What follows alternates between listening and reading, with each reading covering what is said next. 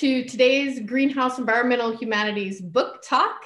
I'm Dolly Jørgensen, and this is Finn-Arne Jørgensen, and we're the co-hosts for the book talk and the co-directors of the Greenhouse Environmental Humanities Research Group at the University of Stavanger. We're happy today to welcome Peter Dauvergne, who is Professor of International Relations at the University of British Columbia in Canada. And he'll be presenting his book, AI in the Wild, Sustainability in the Age of Artificial Intelligence, which is out with MIT Press this year. And I'll also note that this talk is special in our series in that it's being done in conjunction with the Norwegian Researcher School in Environmental Humanities, which we are having a course this week hosted here at the University of Stavanger called Doing Environmental Humanities in a Digital World. So we're very happy that we could tie in this book talk today. So I'll give it over to you, Peter. Well, thank you very much for the generous invitation to join you today. I wish I was there in person. I must admit that Norway, of all the places I visited in the world, ranks #1 for me. So there you go. I've been there a few times, and I'm quite an extraordinary chess fan. And I have to say, a lot of people talk about their sports fans, and Magnus Carlsen is by far the top for me among the sporting heroes of the world right now. So there you go. And I know he's very famous in Norway, but when I tell people that, usually they're like, that's an interesting sports hero to pick. But for me, he is #1. So I wish I was there, but I do really appreciate the opportunity to talk about my book, AI in the Wild. And I thought I'd start off. I have just 15 minutes to give you a sense of the book, and my hope is we'll have a dynamic conversation and lots of interesting questions. And I think of myself as a social scientist, but I have to say humanities is my true love.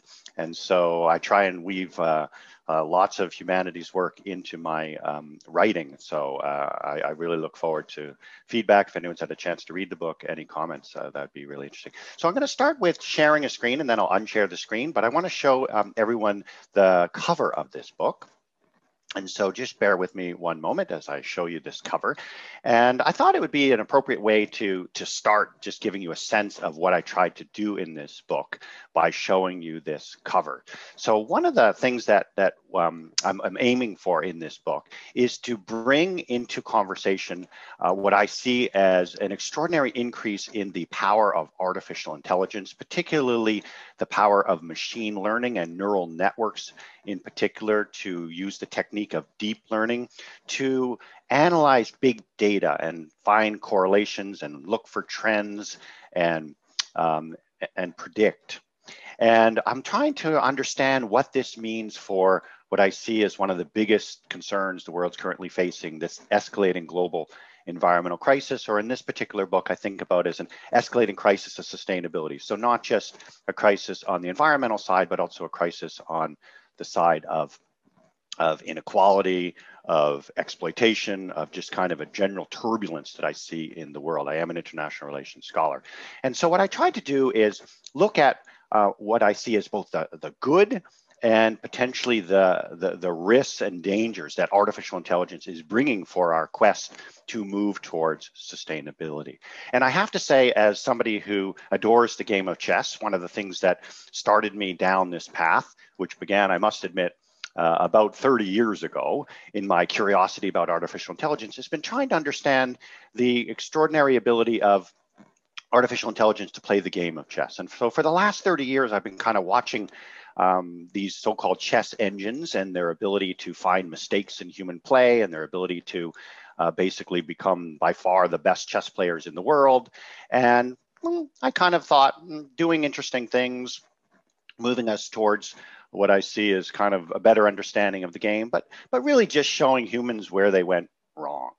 And then starting a couple of years ago, the world of chess was kind of rocked by a company called DeepMind in the United Kingdom, which developed a chess engine called AlphaZero that was able to play chess in a very, very different way. And instead of the standard programming that went into creating a chess engine, this used this deep learning technique, and it used a neural network, and it had the chess engine teach itself the game of chess by playing itself millions and millions of games and using that as its source of information and not providing this computer with any of the human knowledge that had been created over the last hundreds of years. None of the games of Magnus Carlsen, none of his extraordinary genius went into this, only how to play the game, just the rules of the game.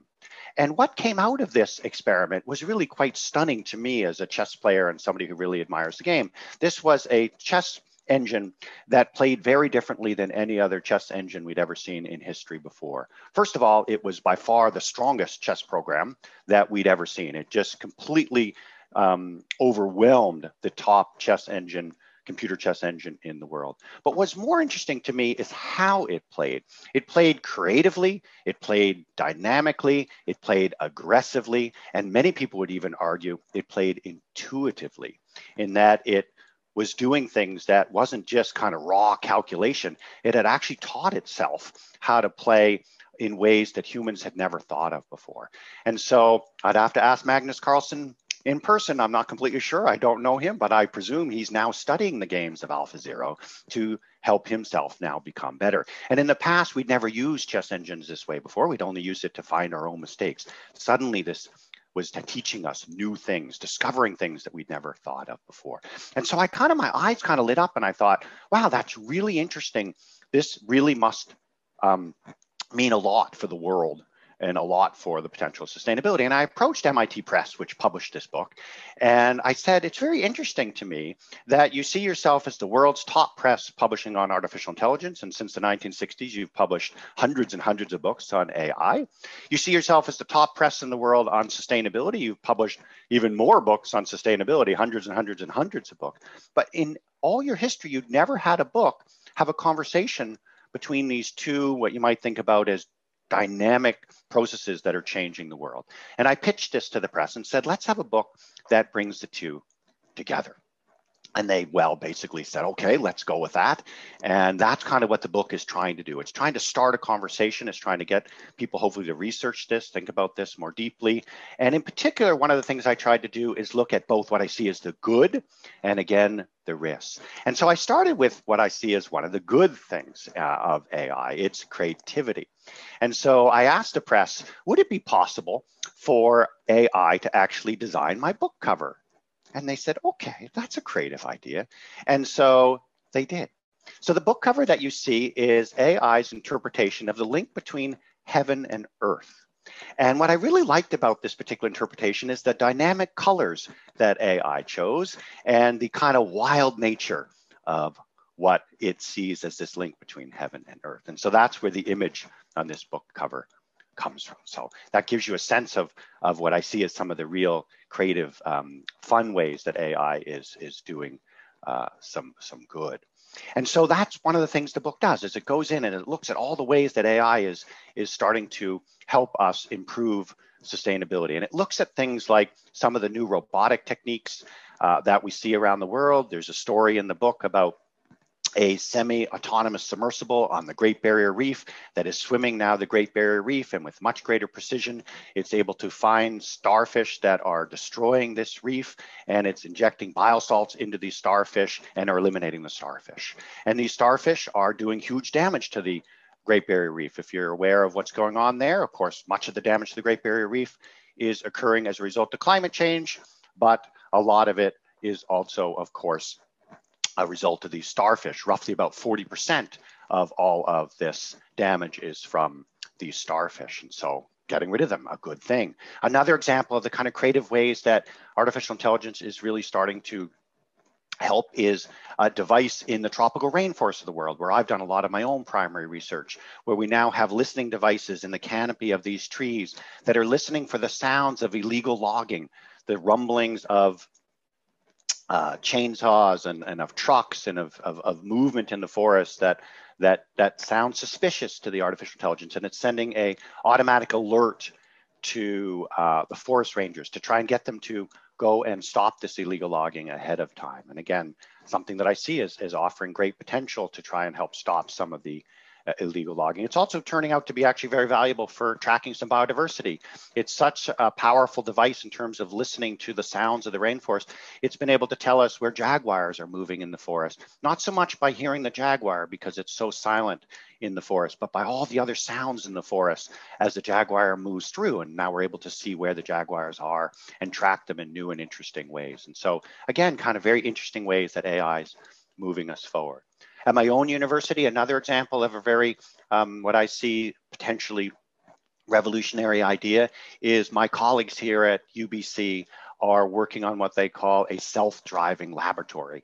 And they have artificial intelligence basically experimenting on trying to find new ways to improve solar technology. And what's really creative about this self-driving laboratory is it's proposing its own hypotheses after analyzing huge amounts of big data. And instead of the human researchers offering it hypotheses, it's thinking up its own hypotheses and then going in to investigate. And the idea here is these self-driving laboratories could potentially come up with just dramatically different and new ideas, the same way these chess programs are coming up with new ways to play the game of chess. And these researchers see this as applicable not only to potentially solar, but to all different environmental technologies. And they're hoping to scale this up around the world. Very ambitious. I'm kind of proud of these colleagues. They call this particular robotic laboratory, which works at 10 times the speed of humans, a team of 10 humans, actually. It's working so quickly. They call it Ada in honor of Ada Lovelace, which I thought was a very creative idea. There's also lots of other ways that AI in the book that I look at are doing interesting things. Another example is in the corporate world, we're seeing a fair bit of efficiency gains happening in the management of global supply chains and in the way companies are using energy and trying to reduce waste. And basically, by automating these processes, it's helping these companies find what you might think about as eco-efficiencies in the supply chains. And just to give you one idea of what I mean, if you look at Google, which of course being the big powerful company that it is, it ended up buying DeepMind, which created this chess program that I talked about.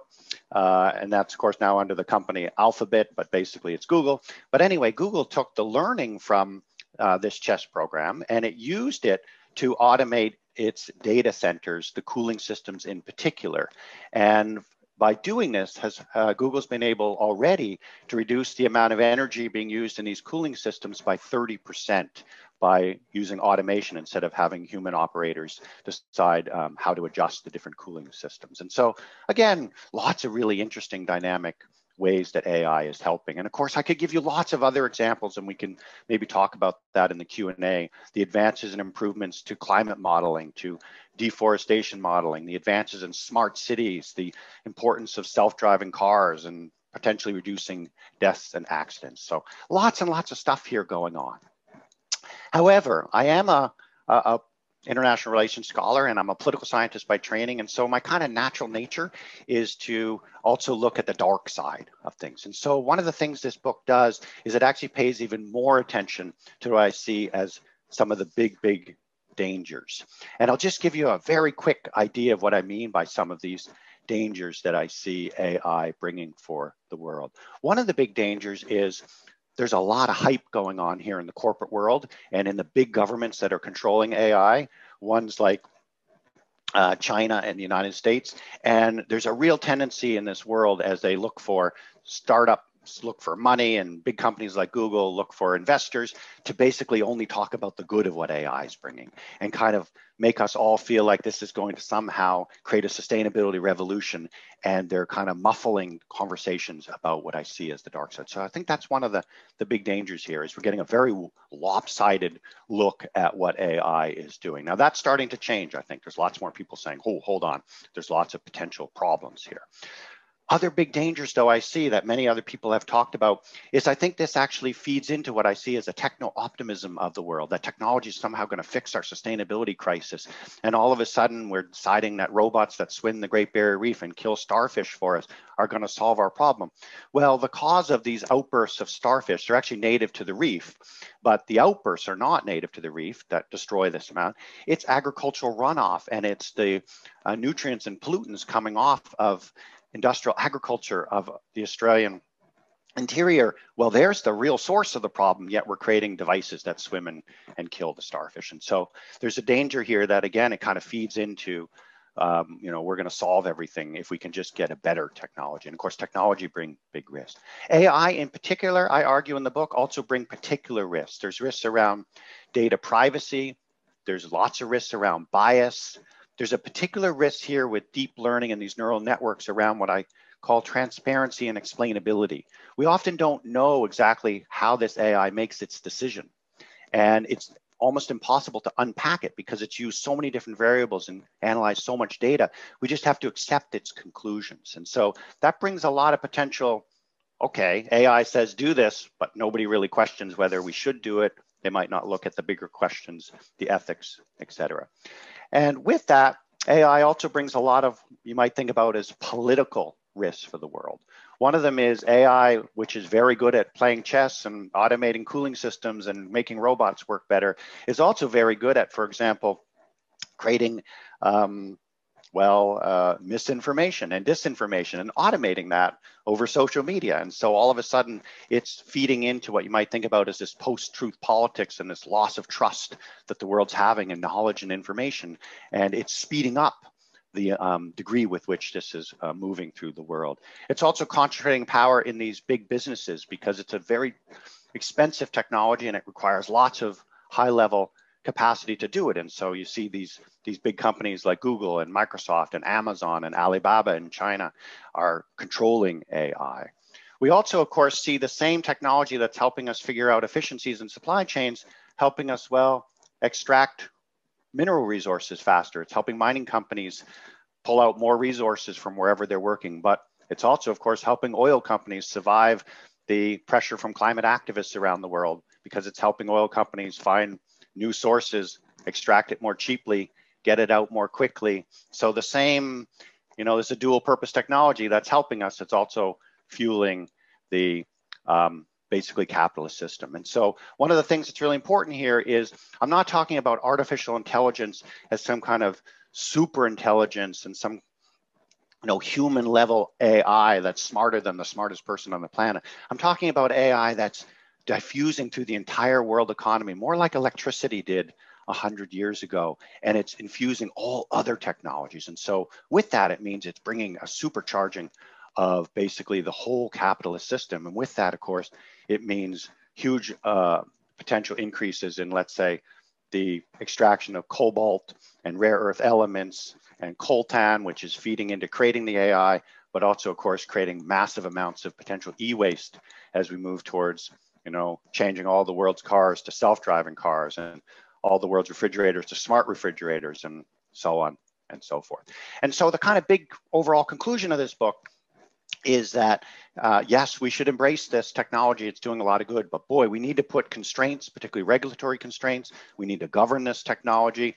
And maybe we even need to start thinking about certifying some AI as sustainable and responsible and other AI as kind of dangerous and disastrous. For example, who wants killer robots, which is, of course, AI. So with that, I'll conclude and look forward to all the questions from the group of people here. Thank you. Thank you so much. This is really fascinating. And yeah, I think there's a lot of things we can talk about.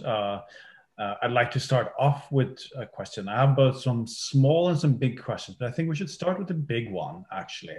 So yeah, it's interesting how you to hear you say that how AI basically is a tool for improving capitalism. I mean, making capitalism more efficient, more powerful.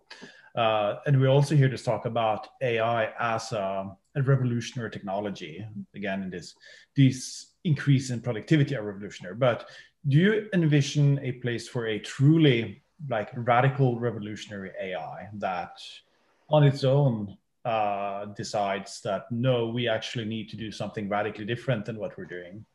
Have you come across anything like this? Yes, I think people have to have kind of thought out of the box about a potential for AI probably further into the future, more like 30 or 50 years, to kind of reach this super intelligence where it's basically able to be intelligent enough to make itself even more intelligent until it becomes a kind of a process that leads to some kind of dramatic change in total knowledge in the system. And one of the arguments that I think is not unreasonable is an AI might come to the conclusion that we need a planet to survive, and therefore we better start managing our planet in a way that will allow us all to survive, and then we'll start coming up with new innovative ways to move forward. But I see that as kind of still pretty distant and rather speculative. And what I would see is more urgent now is kind of the immediate term, getting at big problems like climate change, trying to reduce tropical deforestation, trying to stop overfishing. And so here I do think AI, portions of it are doing lots of good. So around, let's say, illegal fishing of the oceans, AI is helping us now track and try and understand where illegal fishing is occurring, and trying to find out better mechanisms to help understand when boats get to port, who might be carrying illegal fish, et cetera. And so I think the form of AI that we're seeing that's creating all this kind of corporate interest and this huge amount of money that we're seeing surging through the international system, it's really what you might think about as narrow AI and its particular applications of AI, like a chess program. That's why I use that as an example, and not anything that's amalgamating yet into any kind of machine that's going to be smart enough to actually teach us how to stop killing this planet. Yeah, so in a way, we're still in the early days of chess programs. We haven't had the truly groundbreaking one yet. Mm-hmm. Oh, yes, that's potentially true, yes. Where they solve the game, you mean? So we have a couple questions now in the chat. So Roberto is first. Ask you to unmute. Yes. Okay, hi, thank you. Oh, I just see that I entered with my husband's Zoom, so my name is Julia and not Roberto. I'm sorry. But that shouldn't be a problem. Thank you very, very much for your presentation. Your book is already on my book list that I have. I have one comment and one question. The comment is, you might be interested in a research project that's going on in Berlin at the University of Technology, and the project leader is Tilman Santarius, and they're working on digitalization and socioeconomic transformation. So they're working with this theory that's very they use it a lot in Germany, socioeconomic transformation. I can put the link on in the chat so you can have a look at it. So that was the comment. And my question is, it kind of relates to your previous book, Environmentalism for the Rich. So what do you think are the inequalities and dependencies that IE creates, can create in the question of like in regard to sustainability, especially when we talk about rural areas that are less developed, or countries in general that are less developed? Yeah. Thank you. Yeah, that is a superb question and critically important. And I think there's a couple different ways to think about and answer that. One is at the kind of international scale. There's no question that AI is benefiting the most powerful countries, particularly militarized countries of the world. So the vast majority of the AI military research is in Russia, China, and the United States. The vast majority of the commercial AI is just in two countries, the United States and China. China has set 2030 as the goal to have leadership in artificial intelligence. And when you have consulting firms kind of calculate, where is the money from artificial intelligence going, you discover that a huge portion, maybe 70%, ends up in China and the United States. And so this is really not a technology that's, at least in terms of the financial value, being equally distributed around the world. Now, of course, there's lots of examples where the developing world potentially can benefit from artificial intelligence. An example would be free apps. Many people in poor countries of the world have cell phones, and being able to use an app, let's say as a farmer, to quickly diagnose a disease that's striking your crops could potentially be very valuable and inexpensive and important.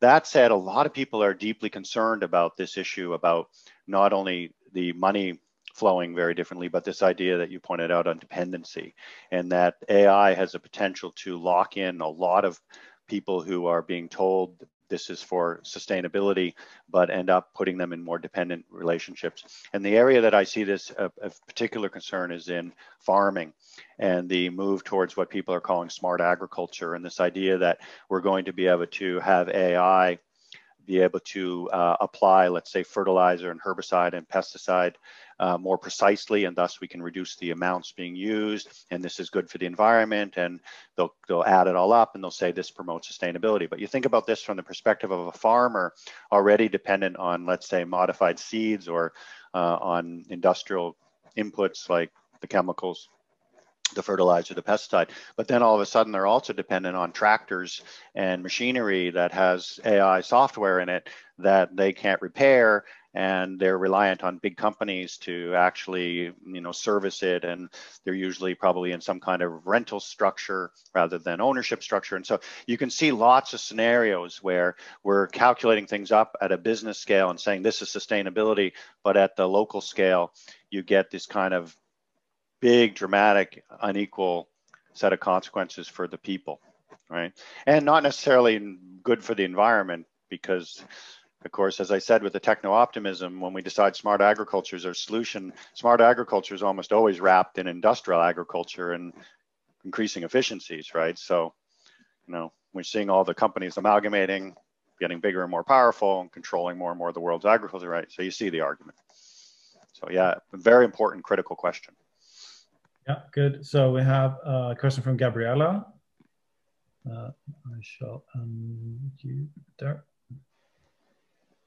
So I'm going to pick up on a couple of things. So I have a couple different sort of categories. One is what's good versus bad AI, one. The second is what's sustainability to you? And then the third, as a food systems historian, I want to kind of challenge a little bit the idea about AI in ag. I mean, you kind of picked up that it's the big corporatization. And so that's really a very small piece, and it's a very Western piece of how AI kind of works. And there's also a lot of satellite stuff that's already happening that has nothing to do with AI. It's more remote sensing. Just that's more a comment, but I'd be interested in your response to the other two questions. And I'm sorry, I haven't read your book, so if it's there, I apologize. No, I appreciate the questions, and that's very, very valuable. I'll even comment on the last point. I do think that's actually really fascinating and interesting. And one of the things about AI, and that I tried to bring out in the book, even though I tried to highlight a lot of these risks and dangers, because my basic argument in the book is that we're getting a hyping of AI, and because there's a super excitement, as it starts with actually not chess, which is a story I started with. It started with the game of Go, and basically DeepMind, that company, right, created a Go program that beat the world Go champion. And that's why China, actually, the leadership in China completely flipped over and said, we're going to pursue AI as our top strategic priority, because they were also gobsmacked that it was able to do that, right? So, one of the things with this is it's diffusing very quickly, and it's got the dual effects. And so it's bringing lots of risk, but it's also, as you said, I think potentially very valuable, even at the small scale, even at the farming level. Again, the potential for AI to provide freeze tools, et cetera. So yeah, it's complicated on that. On your two big questions about good versus bad and my definition of sustainability, let me start with my understanding of sustainability. For me, very critically, I think of sustainability as not just sustainability in the environmental sense and sustainability of the planet in terms of its environmental systems. But for me, sustainability is also very much about social justice and community well-being. And so one of the things that I talk about in the book is that we need to think very carefully about balancing sustainability of the human world as well as the natural world, and that the human and communities, and particularly marginalized and disenfranchised communities, are very much part of the world that I think we need to pursue sustainability for. And that's very important for my understanding and thinking about AI, because one of the things I do, that not everybody has been as supportive as me on this, but I actually have a couple big chapters talking about how AI can contribute to violence and warfare, and that this could have really big consequences for communities. I also look at how AI can turn into technologies of surveillance and can end up having very powerful silencing effects on communities, and can even be used to suppress and control environmentalists. And the technology in particular that I've got have deep worries about is facial recognition technology here, and the way you see countries, increasingly authoritarian oriented countries, but also many other democratic countries as well, that are integrating facial recognition into their surveillance cameras, and now they're able to identify in crowds, protesters, and then link them up to watch lists. And in places like China, this puts in a huge control system that basically silences a lot of civil society activism, but environmental activism in particular. So by understanding it broadly like that, I get a lot more than just what some people, when you see a report on AI and the environment, they just kind of talk about how can AI help us, have a better understanding of the risks of climate change and model climate change, right? So now the good versus bad, this is incredibly tricky because most AI brings both the good and bad, and it kind of depends on the human handler. And so for me, one of the things I think is critical is assessing what use it's intended for, and that ends up helping us understand if it's doing good or if it's potentially should be banned, right? So I'm an opponent actually of facial recognition technology in many different forms, particularly for live facial recognition and monitoring of protest groups. But I think this is very tricky too, because you don't want to lose the good that can come from this. And so basically for me, it's, as I said, this electricity running through the system. And so we never want to turn it off. But we're going to have to come up with mechanisms like maybe an international certification structure that's going to at least help us understand when it's being used in ways the international community is supportive, and maybe try and shut down some companies that are trying to use it in ways that we don't want to see it. It's going to be very hard to control, though. This technology is moving fast, and boy, the startup world, even facial recognition, which I've been studying a lot recently, it's just diffusing incredibly quickly around the world. Yeah. So your last comment here is really evocative for me. I think about, as a historian of technology, I'm thinking about Mel Kranzberg's classic laws of technology. So one of them is that technology is neither good nor bad, but nor is it neutral. So it really shows this well, I think. Well said. Yeah, we have another question from Mohammed. Let me find you here. There.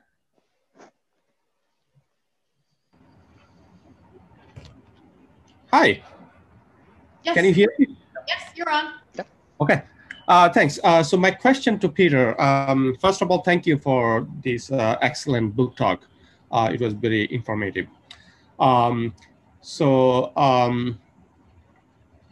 It is now established that there is good thing and bad thing in regards to AI. So my question would be to you, related to your background as well. So who is supposed to decide what is good, what is bad, using what criteria, and to do what? So yeah, that's an incredibly important question. One I don't feel completely qualified to answer, but certainly I can say that is the core and central question that the world's going to have to grapple with, because of course its perspectives vary extraordinarily on that, and what I think is a big danger of AI right now is again, I say this from somebody who, I understand myself as a critical political economist. So I look at the political economy in ways to try and think critically about how power through control of money and through state structures can kind of control discourses and can kind of end up leading to exploitation. There's no question that if we create an international structure that basically defines what is good and bad AI, is when wealthy countries and the most powerful companies are doing it, it's good, and when it's being used in ways that don't fit into our cultural understanding and doesn't fit into the way we understand concepts like responsibility, then it's bad, then we're going to have a real problem. Now, the world is trying to get together and create an international governance conversation around this. Canada and France have kind of taken leadership on this to try and create an international forum on pushing conversations on AI. There's also lots of movement inside countries. In my own country, Canada, both nationally and even my own province of British Columbia, is looking at certification processes around sustainable and responsible AI. And it's probably going to happen everywhere around the world. And that's going to hopefully burble up. But it's going to have to be a big conversation. It's going to be, it's because it's not a singular technology, it's a general purpose technology. This adds a huge complexity to your question too, right? Because it's basically supercharging all technologies. And so going into govern it and decide what even something like, what are the ethical principles that we want to put in place? Because there's so much variation, it's incredibly hard to do it in a way that isn't so general, it's meaningless, or in ways that become precise and end up hurting some people. Yep. We have two questions in the chat that are actually quite good follow-ups to that. I'll start with Elinor Hanne-Kvalvik's question. So she asked, okay, so we have good AI, we have robust, mature, like trustworthy, solid AI that suggests solutions to very complex challenges in environmental questions. Do you think that people will trust it and follow the solutions or recommendations from AI like you might do in chess? I mean, especially considering then you see how people follow recommendations from science nowadays, or not? It's a great question, and I hope so. And so the reason I started off with the chess story is because I love the game of chess, and in some ways I started off with, I love AI. I love the idea that machines can do this. And so one of my great hopes is, as we face what I see as one of the most difficult problems the world's ever faced, climate change, I see the potential for AI, for example, to in ways that are lightning fast, collect data and provide us with information that hopefully the world understands as balanced and accurate and needing to be reacted to, right? And so that's my hope, is that this will occur. That said, I think of artificial intelligence, and it's kind of the core theme of this book, as not just a technology and not just a potentially, quote, solution, but also a tool of power. And that fundamentally, that's how a lot of corporations and states understand it. It's being pursued because it enhances power. It lets people, for example, empower their state security agencies to more widely and precisely and quickly surveil activism and protest and dissent, right? But it's also a tool of power in that it's, allowing the ability for drones to more precisely assassinate. And we're not long away from drones that are going to be able to, on their own, decide who to kill, right? If people do that. Now, most militaries are saying they're going to always have the kill decision left in the hands of a human, but you can imagine AI working at the speed that it does of a chess computer, where, I hate to say it, but Magnus Carlsen doesn't have a hope to ever beat AlphaZero, the top deep learning neural network chess engine, right? And so you could imagine a drone or a tank or a fighter jet, which is using its own kill decisions. It would go so fast and it will be so much better. The only way to respond will be to also have your own AI fighter jet. And so all of a sudden we have AIs battling each other. It's a very scary prospect. So yes, I certainly hope that the world embraces all the tremendous good that this thing can do, and that we then trust the data and move. But I would even say that there's so much disinformation and misinformation and the rise of populism. There's also going to be lots of political forces that try and undermine our confidence in that AI generated data. Which, by the way, I think will be better data. Like I believe in AI, it's doing amazing things. So as a follow-up to that, one could look at both other types of resistance to AI, but also subversive uses of AI. So my colleague Tag Westbrook then asked, so what might poachers, illegal loggers, etc. do in response to AI? So his concern is that counter technologies are overcome in some way by criminal innovations in time. I mean, this is something you see happen. So how can these weaknesses in AI and the systems behind it be exploited? Or even turned around, right? Yeah. That they might adopt AI to tell them where somebody is, right?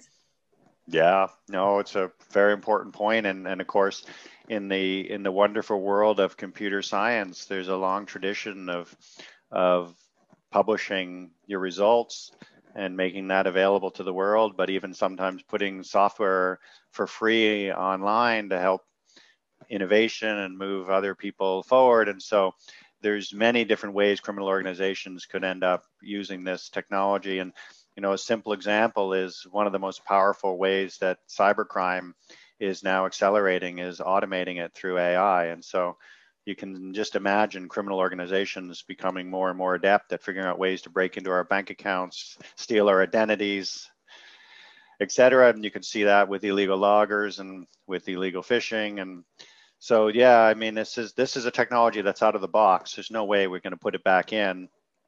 And like so many technologies, and as an historian of technology, you'll know, right? It's it's just once it's out there.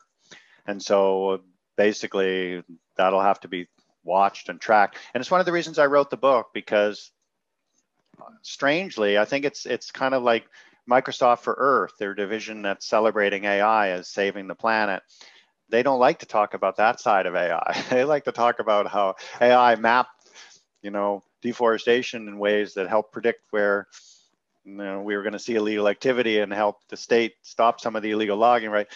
So it's all been positive, positive, positive, but it won't be that. It's going to be a complex, messy process.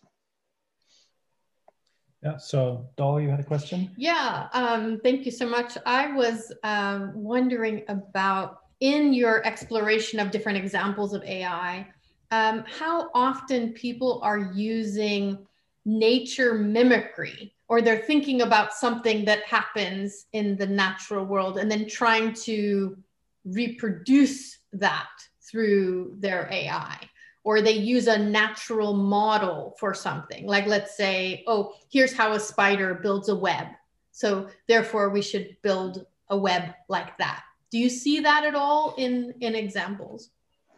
Yeah, that's a fascinating question. I'm not sure I'm quite qualified to answer that. Maybe somebody who's listening has a better, deeper understanding of the ways that AI is trying to find innovative pathways forward, right? My guess is yes. I mean, certainly when I very quickly threw out that the AI form that's particularly intrigued me is the deep learning technique and the neural networks in particular, and that's the one that is done all the breakthroughs in the game of Go and chess and poker, but basically it's the big one that's kind of rocked the world in the last 5 years. It's really artificial neural networks, and those artificial neural networks are broadly modeled in a very general way after an animal brain, right? And sometimes people say it's the human brain and it's the neurons, and so it's multi-layered, et cetera. So the big breakthrough has been, of course, computing power. It's been, of course, the algorithms and the mathematics underlying it.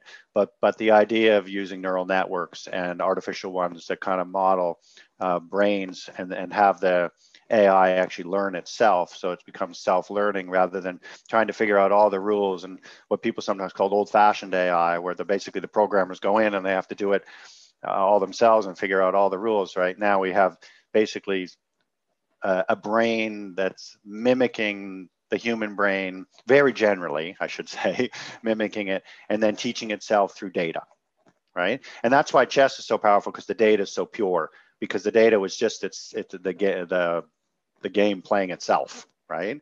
That's why I didn't want Magnus's games in there, because Magnus's games would just make it messier, right? And so that's kind of using the mimicking of the animal world. But there may also be lots of examples where they're trying to do it specifically, around, let's say, how spider webs are being done. I'm not sure. All right, so we have more questions in the chat. So this is a fascinating one, especially, I guess, from an environmental humanities point of view. So Ben O'Heron asks here, so he's curious to know what you think is more likely. Will increasing use of AI lead to the greater diminishment of certain forms of human and other than human relations due to more intimate forms of control over what forms of life are deemed acceptable in the name of sustainability? Or will AI open up new possibilities of multi-species relating and freedom? So Yeah, go ahead. Thinking about multi-species relations, I think, and that's kind of us and animals and plants and how we relate to each other in terms of both control and opportunity. Yeah, it's a fascinating question, and it opens up a lot of big philosophical questions. I mean, one of the things is I think we are moving definitely in a dramatic direction towards potentially having what you might even think about as a new life form coming out of technology for the first time, right? And those of you who've read James Lovelock's latest book called The Novacene, I don't know if you had James Lovelock do a presentation. Have you done that? So James Lovelock last year published a book called Novacene to celebrate his 100th birthday. Those of you will be very familiar with James Lovelock. Of course, he coined the idea of the Gaia theory and the idea that the Earth was a living, breathing, or could be understood anyway as a living, breathing organism. And he published this idea, which I think is quite provocative to at least think through, that we've already left the Anthropocene and we're now just entering the Novacene. And for him, the Novacene is a new epoch that is not the age of humans so much as the age of artificial intelligence and the movement of humans and artificial intelligence into emerging world.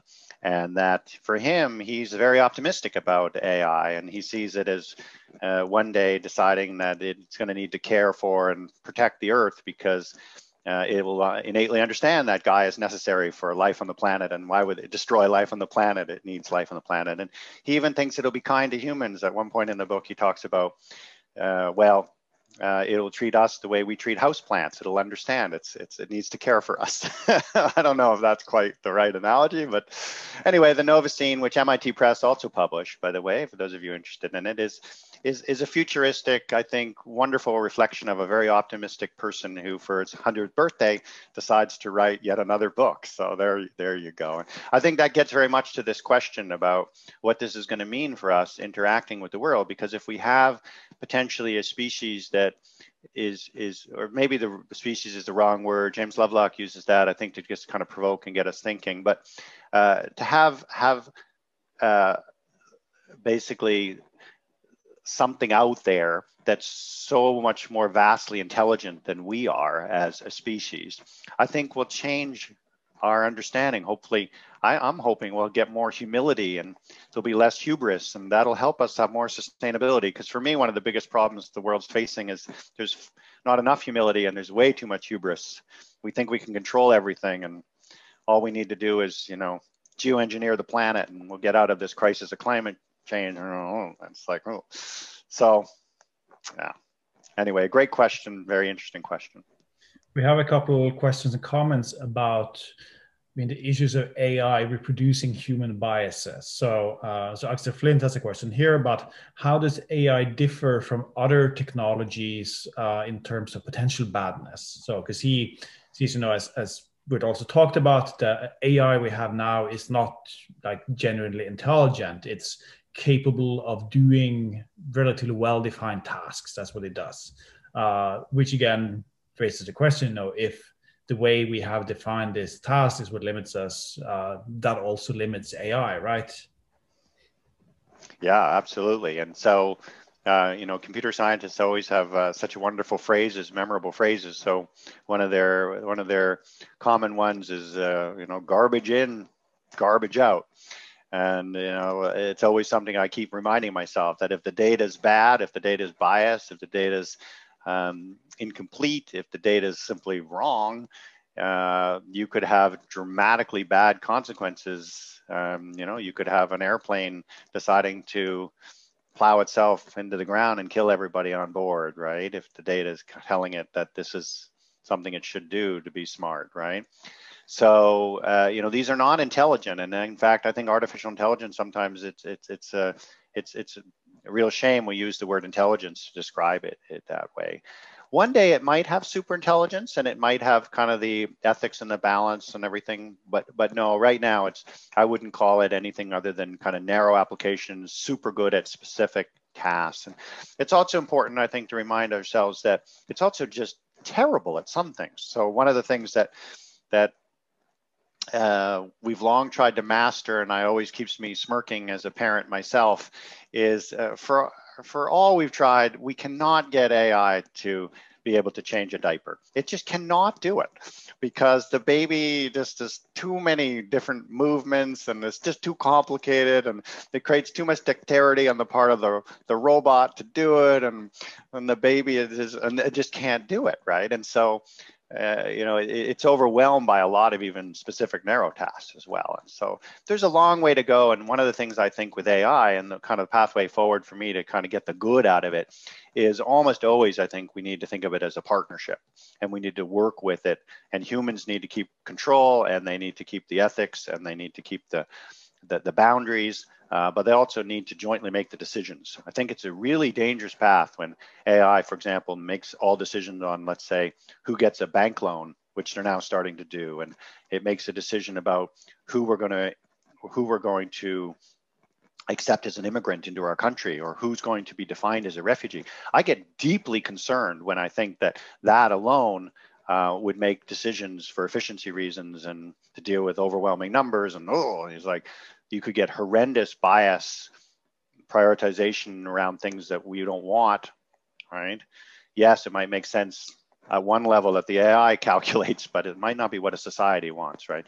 So, you know, we need human control here, but good humans to control it.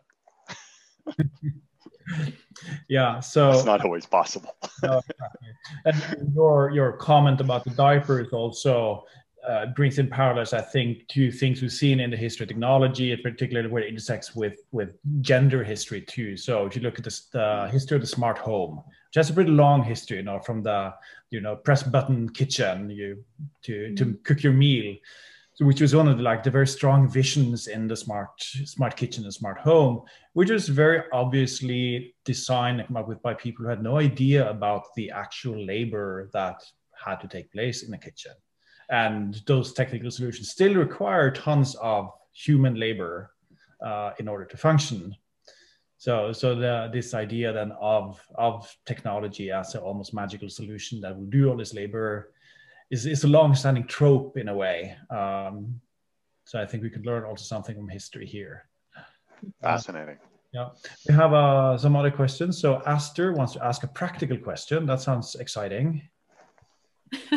Yeah, I thought I would give a heads up because I felt a little bit like this was a silly question in comparison to all the very sharp ethical and political questions being asked. But I've been so intrigued by your book cover, and I mean, what I want to know is, can you explain to me, like, simply, how do you ask AI to imagine heaven and earth? Like a game I can understand somehow, but this just escapes me. That's a wonderful question, Greg. I should be able to answer that question considering that the book cover did that. I have no idea how the computer science team managed to create this this AI that's able to well, there's different forms. So some AI are doing actual painting, right? But that's robotic, and you need a certain level of robotic skill to pull that off. And of course, there's now AI out there that's able to do incredible forgeries. Those of you who are interested in the illegal side of that, which is now creating real problems because sometimes the AI is better at doing the forgery than the original painter was at doing the painting. So anyway, it's complicated. But this was not a painting. This was a digital interpretation, an image. And so this is just one. So they fed it a whole bunch of different images or different tasks to then create an image to reflect. And so this was just one that I thought was particularly insightful to the kind of book that I was trying to get at. And the other thing is that the title of the book itself, AI in the Wild, I actually thought that the cover was a nice reflection of what I was trying to get at, because the big theme of the book is that there's an expression in computer science about when technology goes into the wild, or when artificial intelligence goes into the wild, meaning it's moved beyond its creators and has now moved into the political, social, and cultural systems of the world, right? And then it starts to have all these effects that are no longer in the control of, let's say, the Microsoft programmers that made the original technology, right? And so I also thought the kind of bursting colors, and so for me, it was just both incredibly optimistic, but also just a little wild, out of control. That's kind of the play that I was doing. So I didn't specifically ask this program to do that link. I chose it as one of the images that this AI had interpreted. Yeah. Well, that's, and I can't make AI, you should all know. I have no capacity to do that. I can write books and teach political science and international relations. Exactly. Well, it's a brilliant cover, and I'm sure you're all looking forward to reading it. We thank Peter for being with us here today to talk about AI in the Wild, Sustainability in the Age of Artificial Intelligence, which is out with MIT Press. So thank you very much, Peter. Thank you all very much for the opportunity to chat and the fabulous questions from all of you. It really was a fascinating conversation. Thank you.